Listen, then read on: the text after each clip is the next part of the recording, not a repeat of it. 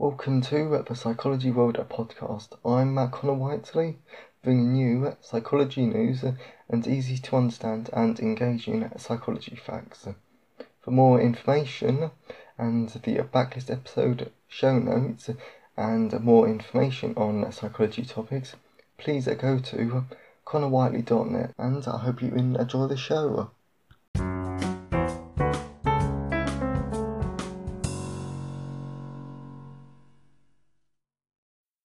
Hello everyone, and welcome to episode 29 of the Psychology World podcast with me, Connor Whiteley.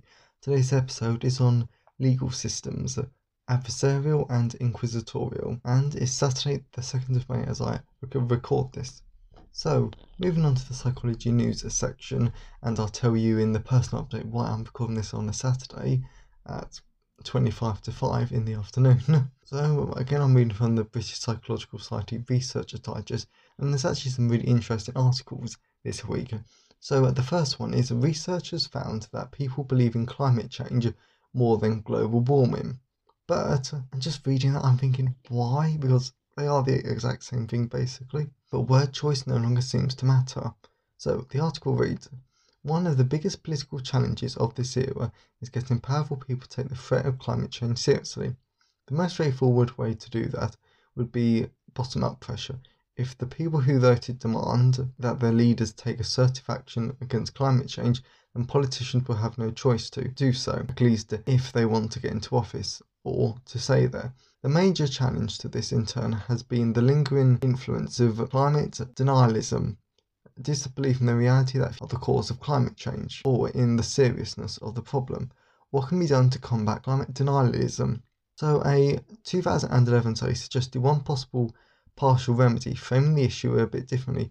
Research found that 75% of Americans, which, I'm sorry Americans, you have the potential to do so much. It's a shame that quite a few Americans are in denial about climate change. Going back to the article, research found that 75% of Americans expressed belief in climate change, but only 67% in global warming. But now a new study has failed to replicate this result. It's not entirely clear why word choice didn't seem to matter this time round, but it could be related to the fact that climate change has become more politicised over the past decade. So I think this is a really interesting article because hopefully this shows that Americans, and to be honest, this article should not really single out Americans because tons of people all over the world are in climate change denial.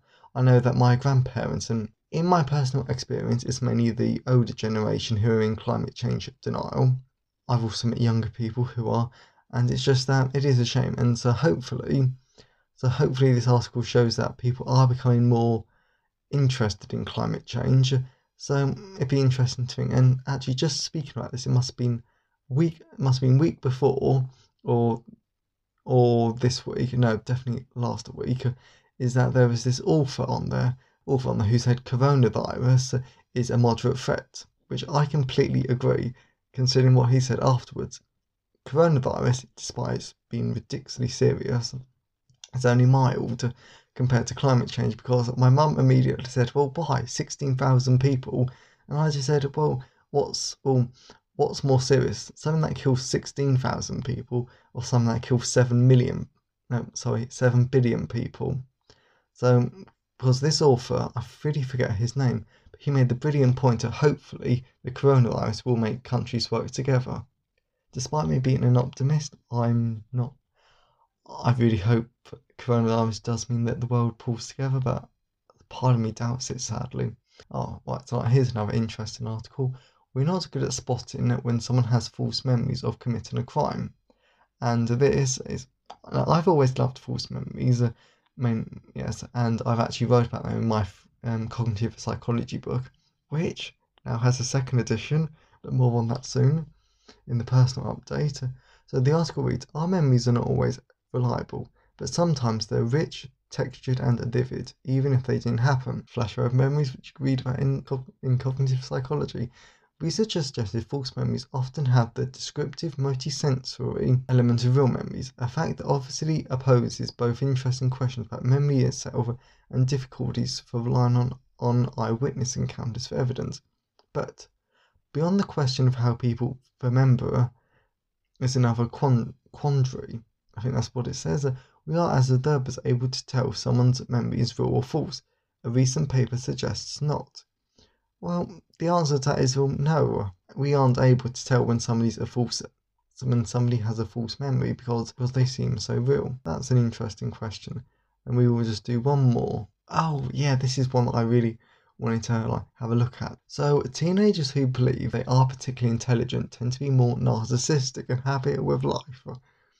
So it reads, vary based on context or mood. Most of us have a fairly steady belief in how intelligent we think we are.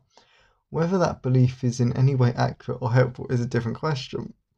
One 2019 study found that people who were happier to admit they don't understand something actually had better general knowledge, whilst a study from the year before found that the majority of Americans believe they were smarter than average. We're also susceptible to the same falsehoods when it comes to those closest to us, tending to rate our romantic partners as more intelligent than they actually are.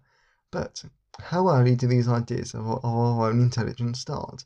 And how do they relate to other facets of our personality? A recent study found that teenagers who thought themselves as particularly intelligent tended to be more narcissistic and happier with life, but they didn't actually score any higher on IQ tests. So I'm not sure if there's a lot I could say about this article, except of course it is very interesting, and I'll retweet all the articles on my Twitter feed at Sci-Fi Wiley if you want to have a more detailed look at them. So I just think it's quite interesting, to be honest, because it really just shows that our perception of reality and what reality actually is, well, isn't always true. And this actually plays a lot more into the senses, which wasn't interesting to write about in my biological book, but it is interesting. So I hope you've enjoyed today's psychology news section. Let's move on to the personal update.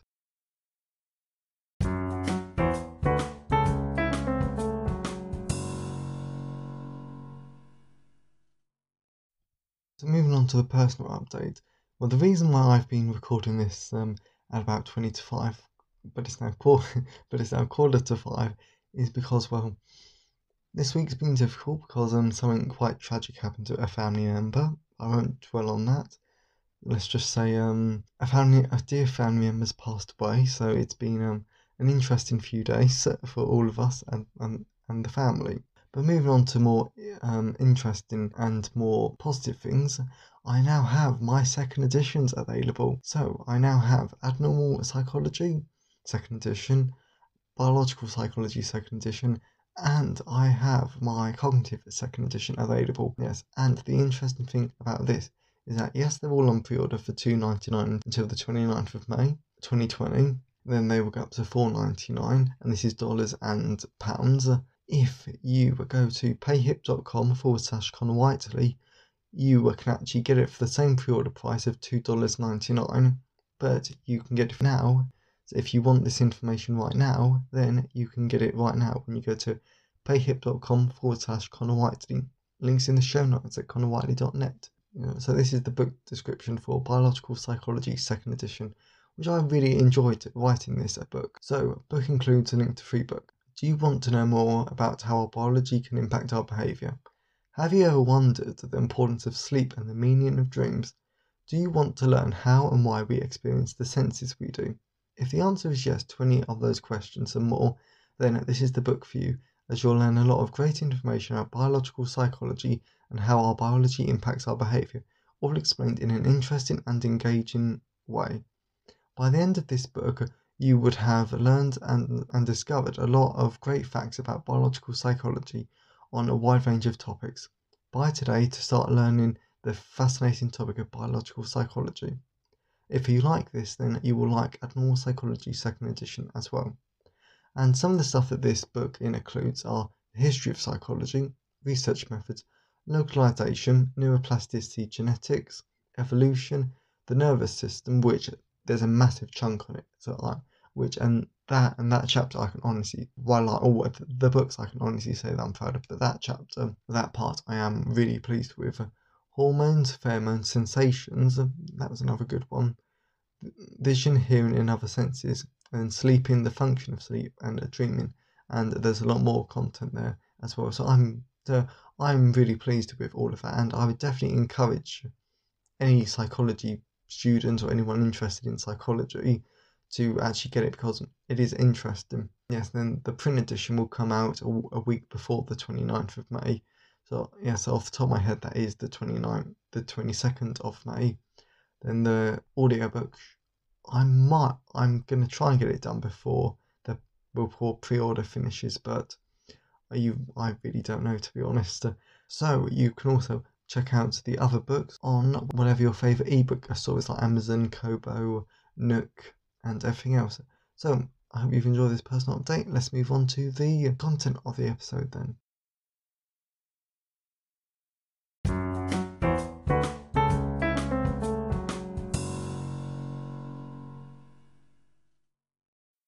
So moving on to the content section of today's episode, we're going to be looking at the legal systems.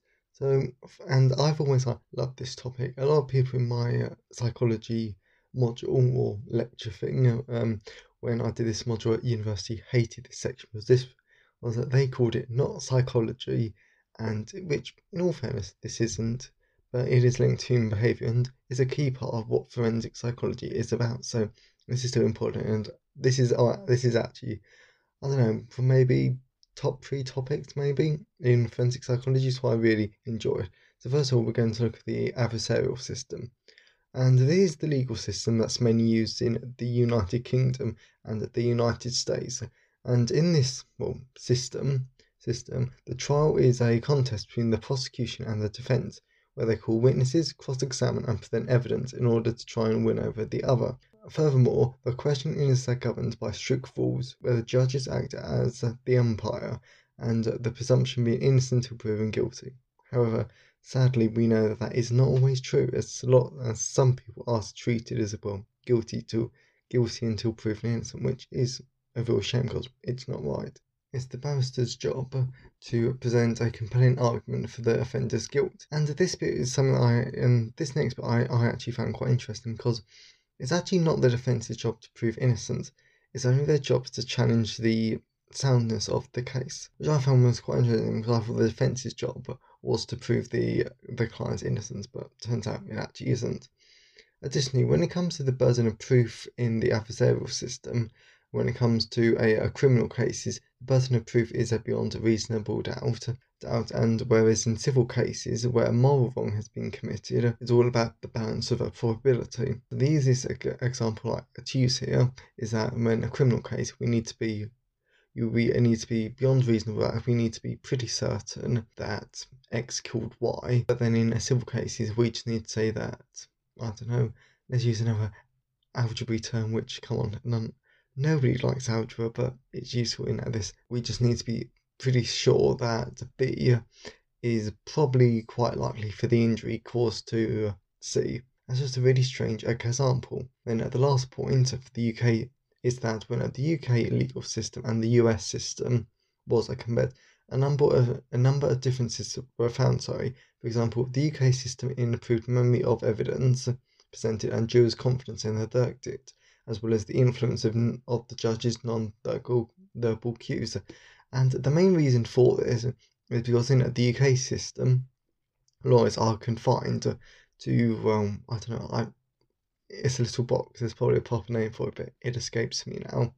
But in the US system, as we all know from programs like Law and Order and pretty much any single crime program, where they tend to walk about and they tend to do some quite theatrical stuff, which is not good for the juror's memory, because it can be a real distraction. So that's something to consider. But even though these differences were found, the two systems failed to demonstrate how the two different systems affected the trial outcome. For example, they didn't find that, yes, the UK system improved the memory of the evidence, but it didn't lead to a higher outcome of guilty or not guilty, for example. So now we're going to move on to my absolute favourite type of legal system, but it's not for the reason that you think. So we're now going to look at the inquisitorial system, which I'm a massive fan of the war game and tabletop game Warhammer 40,000. And yes, judge me all you want, but it is a good one. And it strongly influences my own sci-fi fantasy fiction. So I'm really into the Inquisition in Warhammer 40,000 because they're just really overpowered and they have unquestionable authority, and it's really quite good to what they can do, and pretty much no law applies to them. So come on, who would not like that to apply to them? Anyway, so what the inquisitorial system is, you've got to love that word, is that this is the legal system that's mainly used in mainland Europe. And the interesting thing about this is that judges play a greater role in the investigations. They can pretty much be referred to as investigating magistrates. So they can decide which witnesses to call, and they can direct police efforts, which I think is quite interesting because I can definitely see why a lot of people think that the British adversarial system was formed out of the shortcomings of the inquisitorial system, because surely you just need one corrupt judge who's linked to the case, and well, the entire case is ruined. And I would actually love to go to mainland Europe and one day actually witness the inquisitorial system firsthand. I think it'd be a real experience. Yeah, so like another way to talk about the inquisitorial system is that the line between courts and then another line for police is blurred, because in the adversarial explanation, the police are one separate entity, then the judge and the prosecution service is another entity. However, for the inquisitorial system, such a good word, this isn't the case, and this is because judges have the more active role. But and originally when I first read about this, I was thinking, well, what's the point of having lawyers? But lawyers take a more secondary role, resulting in less procedural rules, which I imagine some British lawyers and American lawyers would actually quite like. Because in my forensic psychology book, because at the time of recording, I was actually editing the forensic psychology audiobook last night, and there's a track, yes, and there's a chapter that goes into the procedural rules. It's a really interesting, but it was just that there was so many like little rules and little like suggestions about how to give a really good argument. To be honest, you could probably use that information in that chapter to mount a really good court case. Well, if any of you are interested in becoming like lawyers, I'll definitely check out the forensic psychology book for that chapter alone. And another big difference between the adversarial jury, which is just 12 lay people, the inquisitorial jury, because it is quite questionable if it is a jury, is made up of a judge and lay people. That, and also in the book, I talk about that judges are a lot more likely to convict, and they tend to dominate discussions. So I'm not quite sure if this is fair. It's like, I hope you've enjoyed today's episode. If you want to learn more about forensic psychology, then please check out my book, Forensic Psychology, and it is available for free at your local library if you request it. So have a great day, everyone.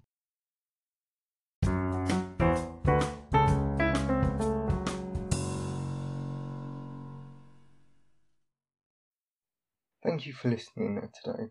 I hope that you found it useful and engaging. Well, if you want the show notes, backlist episodes, and more information on psychology, on psychological topics, please check out connorwhiteley.net. And if you want to get a free book, as well as other news about writing and psychology, then please check out. Yeah, but then please sign up for my newsletter at connorwhiteley.net. Have a great week, everyone.